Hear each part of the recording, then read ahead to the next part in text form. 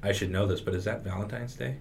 It's close, right? No, it's February 14th is Valentine's Day, It's Carl. always, it's not like Thanksgiving that's on like the You better first put that on your Thursday. calendar to send you your can wife see, some flowers. Yeah. This is the AWC City Voice podcast, where we explore the issues that impact Washington cities. Welcome to Season 2. I'm Emma Shepard, and I've got a good show for you today. I've got Candace and Carl from our government relations team here, and we're going to dive into our 7 city legislative priorities for 2020. And stay tuned to the very end of the episode, where we'll make some fun predictions about what's to come in the next couple of months. Candace, tell us a little about what you guys expect this session.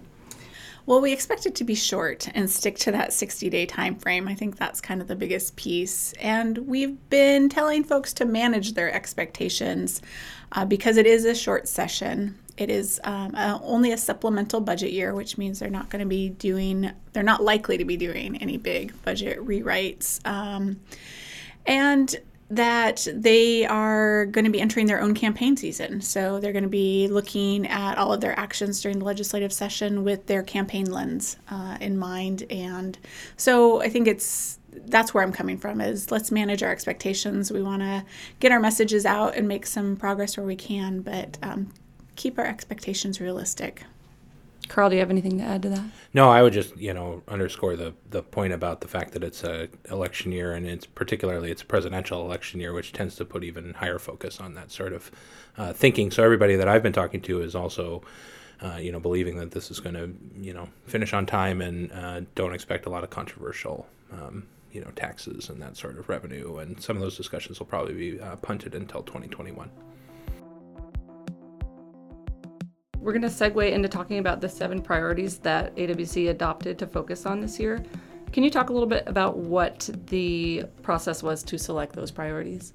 Yeah, we have a big agenda this year, given that we just said we're trying to manage expectations, and we aren't sure that they will accomplish a whole lot of big things. We still have a big legislative agenda for cities for this year. But that's really so that we can talk about the things that are important to cities, and in some cases perhaps prepare for 2021 when they will be writing another biennial budget. So we have a process using our Legislative Priorities Committee, which is made up of over 40 city officials from around the state. They come together over the spring and summer and make recommendations, talk about the issues that are important to cities, make those recommendations to the AWC board. And the AWC board adopts the final list of priorities at the end of September. So there's a lot of input that goes into it, a lot of process that comes with that to come up with those 7 priorities that we have for 2020. Yeah, one of the things that we did this go around that we don't always do is break into subcommittees, for instance, and dive even deeper on some of the issues. So we had a smaller group of that 40-member committee that met on affordable housing issues, for instance, and talked about everything from tenants' rights to local revenues to some of the missing middle and zoning type issues that we know are going to come up. And that was a means to get a little bit more detailed feedback and really dig into some specific issues. And we brought that approach across a variety of topics this go around. We like to say that local decision-making and preemption is one of our overarching priorities year after year. Talk about what that means for cities and what you focus on when you talk about it with legislators. We really highlight the importance of local decision-making. Locally elected officials, city officials are tasked by their community. They're chosen by their community to lead them, to make decisions, to reflect the values of their community. And that is something that we ask the legislature to respect and not substitute their decision-making for that local decision-making by individuals who are directly responsible and directly representing our city officials. So that's where we really try to make that case and encourage the legislature to avoid preempting that local decision-making. Yeah, I like to use a lot of just sort of examples. You have little cities in the Southwest like Elma and Montesano with a very different situation than some of the large urban Puget Sound cities, and the idea that one policy approach is really going to fit in all of those just really falls apart when you start thinking about how it would apply in those variety of communities. And so just sort of putting that in front of folks who are thinking about statewide approaches to say, hey, really we need to build in some ability for communities to develop approaches that really work for them. And usually, there's a lot of support for that. It just depends on one particular, if somebody's trying to make progress on a particular issue, they have a solution in mind and they're pushing towards that. And so, there's frequently, turbulence on the way there. But for the most part, most legislators understand that their communities are kind of unique and, the one size really doesn't fit all. Moving into our 7 priorities, let's talk about what these 7 priorities are and that we're going to focus on for cities in 2020. It is a long list, 7 priorities. Let's start talking with infrastructure. And our cities are very familiar with their infrastructure needs and are focused over the last several years on full funding for the Public Works Trust Fund. Again, in 2019, the legislature swept more money out of the Public Works Trust Fund. They didn't restore it like we had asked, and they took further funding out of it. It was the first year in quite a long time that they left some money in the program for more traditional applications for loans. But we're going to be, again, talking to the legislature about the importance of investing in infrastructure and how it really is the backbone of our state's economy, and that it is time that they fully restore the Public Works Trust Fund. Again, that's one of those things that we're really maybe teeing more up for 2021 because they're not going to make likely large budget decisions this go round. We want to get that set up for 2021 with the next big budget process. Another related topic a little bit is culverts, and that's a specific type of infrastructure that's essentially speaking to the means by which we cross streams and other things with our roads. And you're familiar at this point with the fact that the U.S. Supreme Court held that the state of Washington was impeding a tribal treaty right because they owned so many culverts that were blocking the movement of endangered salmon up and down the stream so that they could breed and recreate and be available for fishing and for other uses.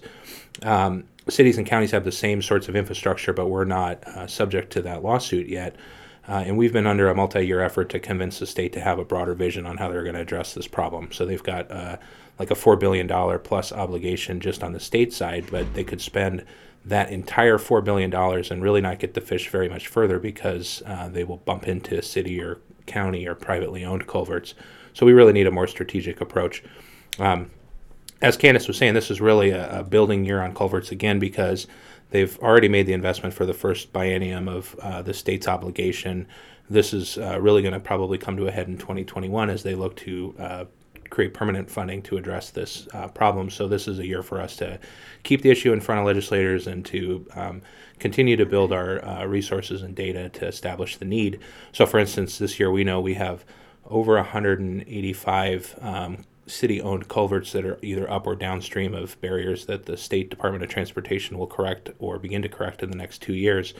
And that's information we didn't have last year, and it's really shows the challenge, right? Even the city of Bellingham alone, I think, has like 49 culverts that are in the same streams that the state is fixing. How they could be expected to address all of those without any assistance. It's pretty much an impossibility. And then you look at even smaller communities. There's really not equity in terms of who has these culverts to correct and who has the tax base to deal with it. So we really need the state to step up here. City fiscal health is an ongoing priority for AWC and cities around the state. In this session, we're really focused on talking about the need to revise the 1% property tax cap. There's a long history there.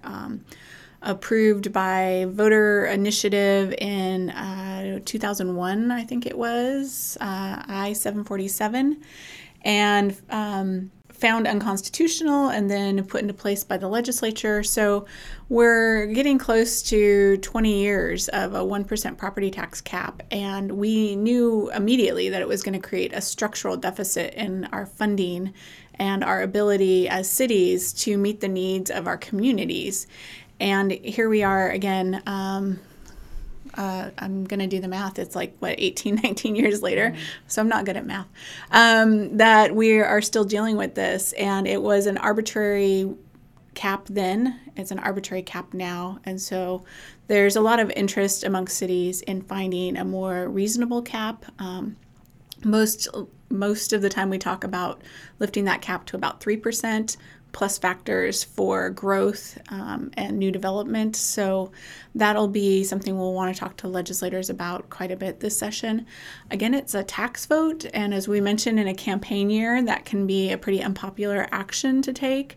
But I think there's a growing understanding in the legislature that it's hampering cities in a way that's just become untenable for many of them. And with that said, it's not a silver bullet to fixing all of our revenue challenges. It does provide for modest growth to allow cities to better keep up with the cost of expenditures. But we need to look at other fiscal flexibility and fiscal opportunities along with that as part of the bigger city fiscal health package. So another priority of ours this year is affordable housing, and that's been one that we've been working on really diligently for the last 4 or 5 years and had a lot of success in the last couple in getting some significant resources from the state to be provided to local governments to help cities address your own specific challenges with your own specific approaches.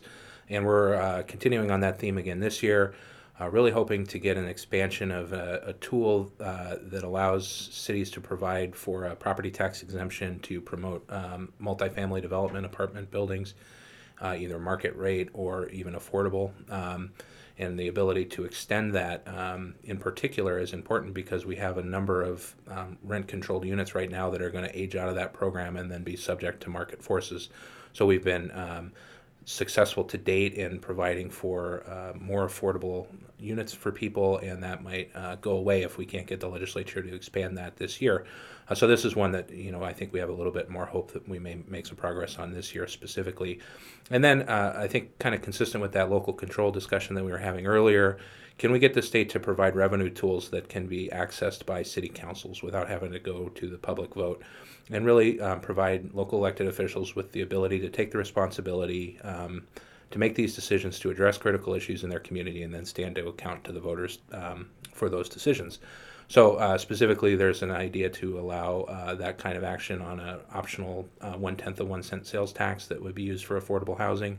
It's been on the books for a number of years and only a few communities have used it. So we're working on that. The multifamily tax exemption, as I mentioned, and then we continue to expect we'll have discussions about things like accessory dwelling units and missing middle and alternative sort of soft density. And our approach is going to continue to be, how do we encourage and provide incentives for cities who are by and large trying to do this already to do it in a way that their community can support and not have the state just step in and mandate a blanket approach. Transportation is something that everybody is talking about now, given the passage of Initiative 976, eliminating car tab fees for local governments and reducing the state's car tab to $30. It was on our list of priorities before passage of the initiative because cities have been talking about the fact that they're not able to keep up with their transportation needs, and many of them are experiencing even more pressures because the state's transportation system isn't keeping up. And we've heard more from more and more cities who are saying their local streets have become bypasses around state highways and the freeway because those are just so congested. So they're really doing double duty as both local and regional thoroughfares.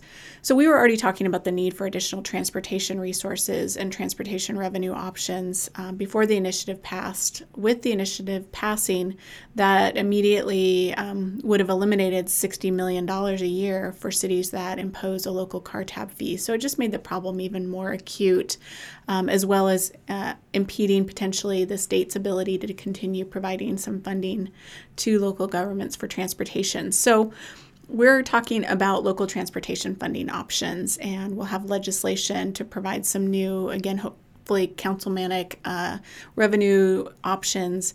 There was a study done by the Joint Transportation Commission last summer, and it identified a $1 billion gap between our funding and our transportation needs at the city level. That's just the city level.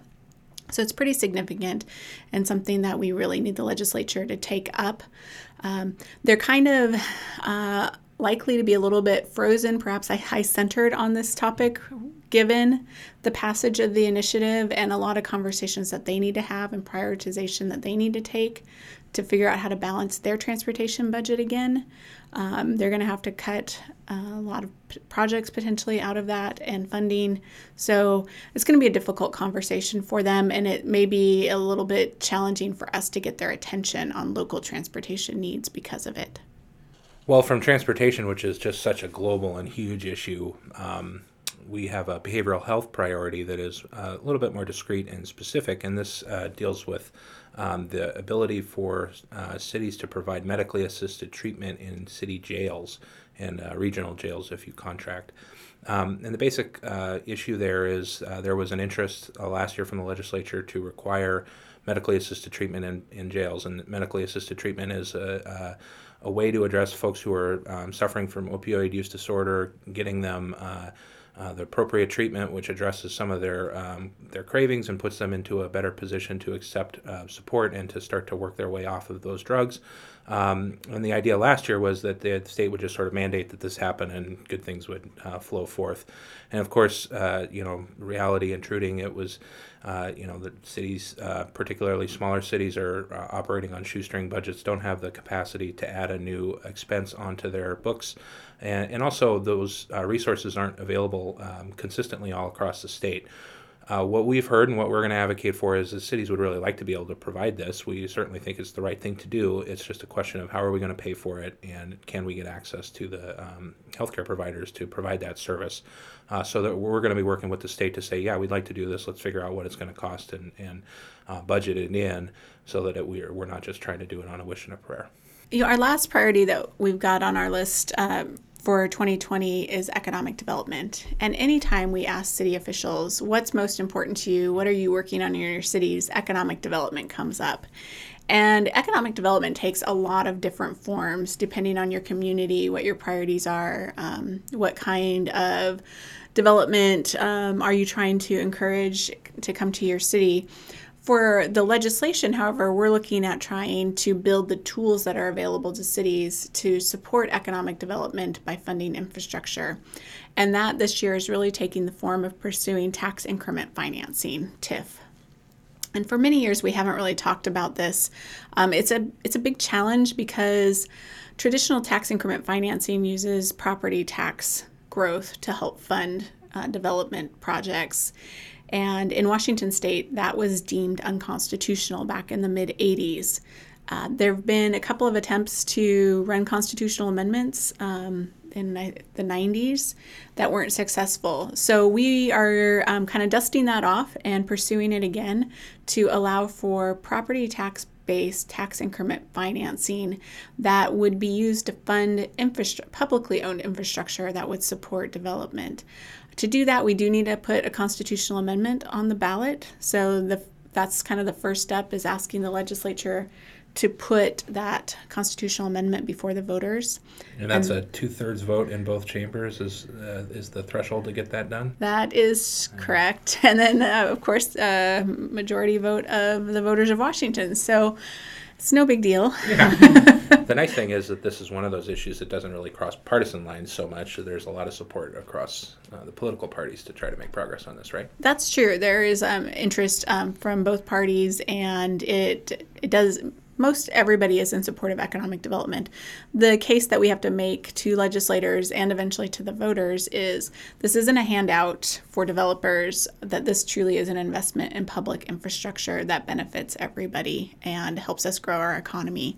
So as Carl alluded to, it's a big lift. This is a big challenge to do a constitutional amendment, but it won't happen if we don't try and if we don't get this before the legislature. So this is the first step and the first attempt in probably about 10 years to give this a try. I'm just purely curious, do you have an example of a city that has used TIF or a project or TIF-like? There have been some TIF-light programs in the past, local revitalization financing, the LRF, catchy name, that a number of cities took advantage of. It was more of a sales tax credit program that almost acted in some ways like a state grant in providing funding for cities to do the kind of infrastructure that was needed for projects. So there are examples all over the state who've been able to take advantage of LRF and really generate a lot of new jobs and development as a result. So we want to scale that up and use property tax instead of a sales tax credit. Kennewick's an example, right, where they sort of are a shining example of the sort of additional development that can come as a result of that public investment in the first place. The challenge with these sales tax-based models is it requires an investment from the state, which, puts you right into the budget fight. And so that's the sort of less preferred approach, but as a backup plan, given the challenges around the property tax, we're going to pursue both. Is that We are going to pursue both and look at reopening the LRF program, local revitalization financing, to more projects. Again, that does compete directly with the state's budget priorities, so it's more challenging. The property tax-based TIF, if we can get that approved by the voters and put that on the books, would create new revenue as opposed to competing for existing state resources. Give us a little flavor of what's coming this session. What are some key dates that we can remember, and what are the legislative cutoff dates, and why are they important? So January 13th, of course, right now is just nearly upon us, and that's the first day of session. And then probably the next most important key date is March 12th, which is the last day of the legislative session. So those are our bookends. And then there are a series of cutoff dates in between, and those cutoff dates are milestone deadlines for action to be taken on bills for them to continue progressing through the process. The quick reminder is bills have to make their way through each house. A bill that's introduced in the House has to pass the House, then it goes to the Senate, repeats the process, needs to pass the Senate, and then goes to the governor's desk. So there are some key cutoffs along the way. Right now we just have a draft cutoff calendar. They won't finalize that until session starts, and then they'll approve it. But the first policy cutoff looks like it's going to be around February 7th. The next big cutoff will be February 11th, where fiscal bills will have to get out of their committees. The cutoff for the House of Origin mark is probably going to be around February 19th, and that's when bills have to get out of their first house where they were first introduced. And then again, that process repeats itself. The next series of cutoffs will come really fast right before the end of session, being a short session year. So it looks like February 28th will be a policy cutoff or thereabouts. March 2nd will be the second fiscal policy cutoff. And then around March 6th will be the last day for bills to be considered in the opposite house. And then again, that March 12th deadline is sine die, the end of session. So those are some key cutoff dates. Some other dates I'd remind our city officials about are CAD, City Action Days, January 28th and 29th. They can register now. We'll also be hosting a Mayor's Exchange in Olympia on February 13th. And then one other date that's probably pretty key is February 19th, because that's when the Revenue Forecast Council will release their revenue forecast, their quarterly revenue forecast. And that's often tied to the timing of when they release budget proposals.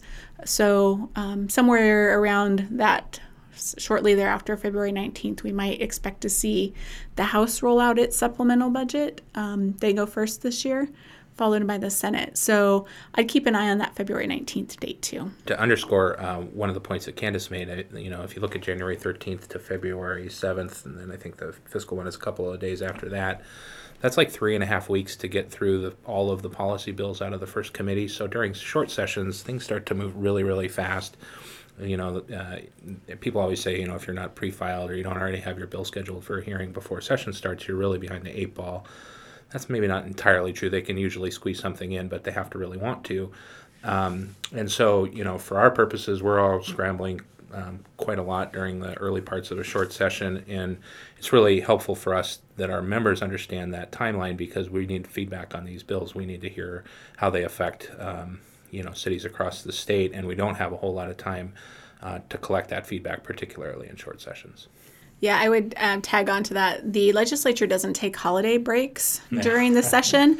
So they work through Martin Luther King Day and they work through President's Day. So we might be calling you and needing your help on one of those holidays. And we know that's always tough. But keep that in mind. Their 60 days is a straight through 60 days. And they, in a short session, are more likely to work weekends. And they certainly are working those holidays.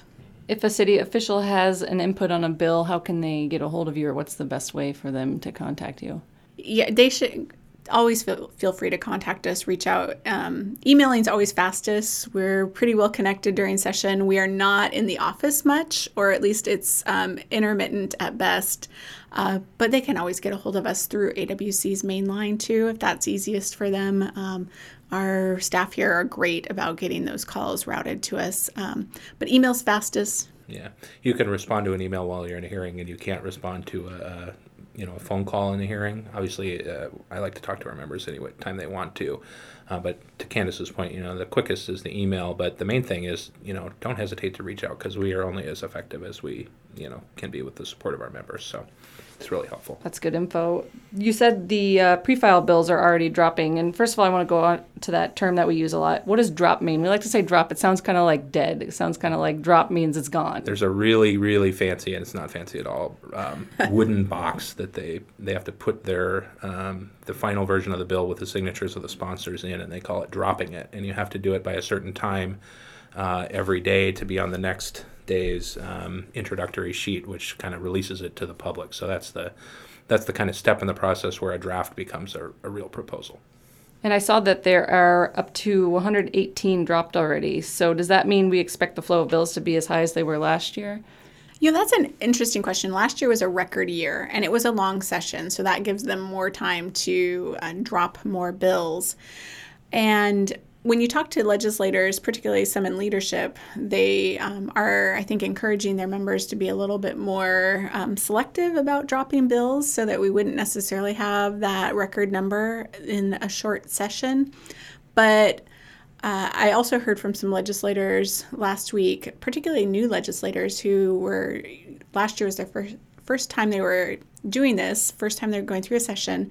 So for them, that's normal. That's a normal amount of bills. And for the rest of us, it was a bit overwhelming. So I think it's a little bit up in the air what to expect if we will see that same heavy load of bills.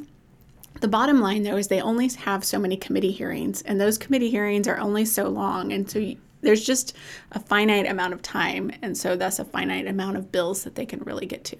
Right, and anything of any real consequence, and maybe that's overstating it, but any controversial bill takes some time to work through with the other parties who care about it, right? And so with that only 3.5 weeks to get through policy, for instance, if you're trying to come up right on the edge, you could be in a position where you can't get agreement on your bill to move it out of committee in terms of those deadlines. The other thing I would say that Candace would probably have this experience too, feels like every year the leadership is saying don't introduce a bunch of bills, and nobody ever seems to listen to it. So that's true. I would expect we'll probably see about the same amount as we always do. Does AWC draft any bills? Definitely. The process is, there's a formal process, and AWC drafts a lot of bill language. Maybe from the very beginning, we'll draft bill language, or we will draft amending language for a bill that perhaps we didn't draft in the first place. But a legislator has to introduce the bill. They have to take ownership of the bill. So we might draft it, come up with ideas for language, but there's a lot of process that goes into getting a bill dropped and introduced, but we're really engaged with that, particularly when it's our priority bills. Yeah, definitely. We are extremely involved in the language side of it, and to Candace's point, officially the legislature is the one who introduced it. In addition to having a brand new proposal coming out every year. For instance, this year, some of our housing priorities are things that were introduced last year and didn't make it across the finish line. So those bills are still alive in the second year of a biennium.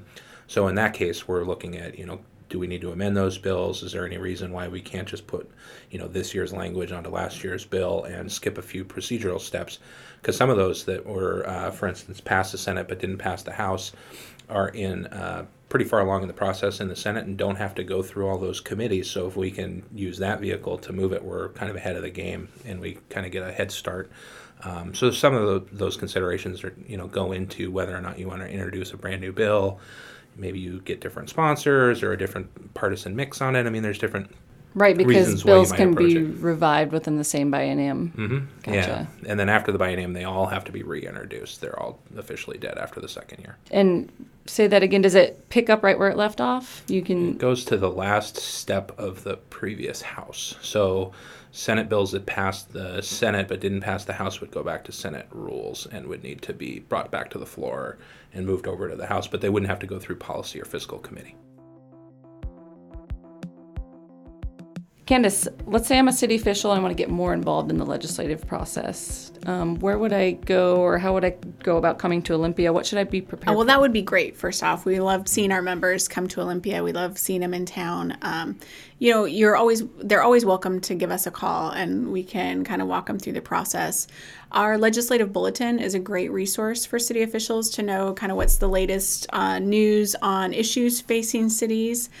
We've got some information on our website about coming to Olympia, but the legislative website, which is ledge.wa.gov, ledge being LEG, .wa.gov, is really pretty user-friendly, and they've got some great information on there about just basic things like where to park on Capitol campus and how to find your way around. So that can be really helpful for somebody who's new here.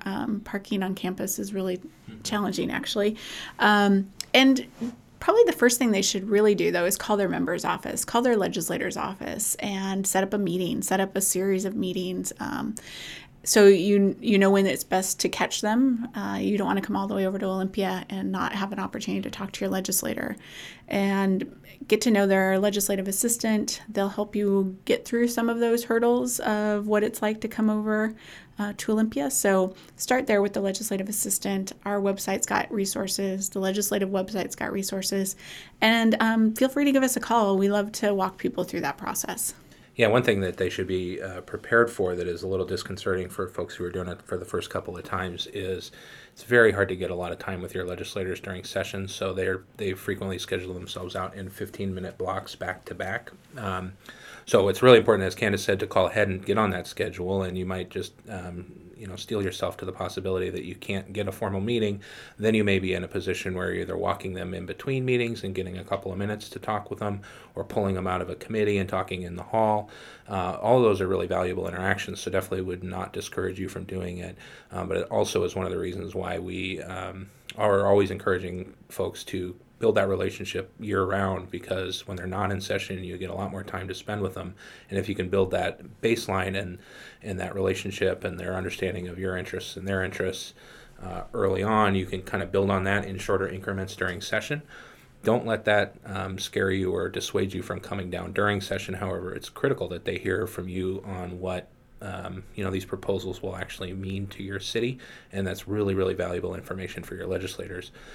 But just be aware you'll have to be on point and quick and get to the point, because you're not going to have a lot of time. And I mentioned the legislative bulletin. We share information about issues and bills in that bulletin on a weekly basis. We also talk in there about opportunities to come testify. Mm-hmm. So we will tell you when there's a bill up for a hearing, and we are often looking for city officials who are interested in that topic and want to testify. So that's another interesting way to get involved in the process. Yeah, and we can help folks with information on the context of where are the discussions on those topics and what are issues that might be worth highlighting. It's also just really helpful for them to share from their heart what the impacts of these would be in their communities, and so it can kind of go either way. But we're certainly happy to help with talking points and that sort of assistance. I've got this fun predictions in 2020 section that we're going to finish up with. So just real quick, rapid fire, tell me what your predictions are going to be. City action days, will it get snowed out again? Yes or no? No. No. No, okay. That can't happen twice in a row. No, that's like lightning striking twice. The first time ever, right? Yeah. Mayor's Exchange on February 13th. How many mayors will be there? 60. I should know this, but is that Valentine's Day?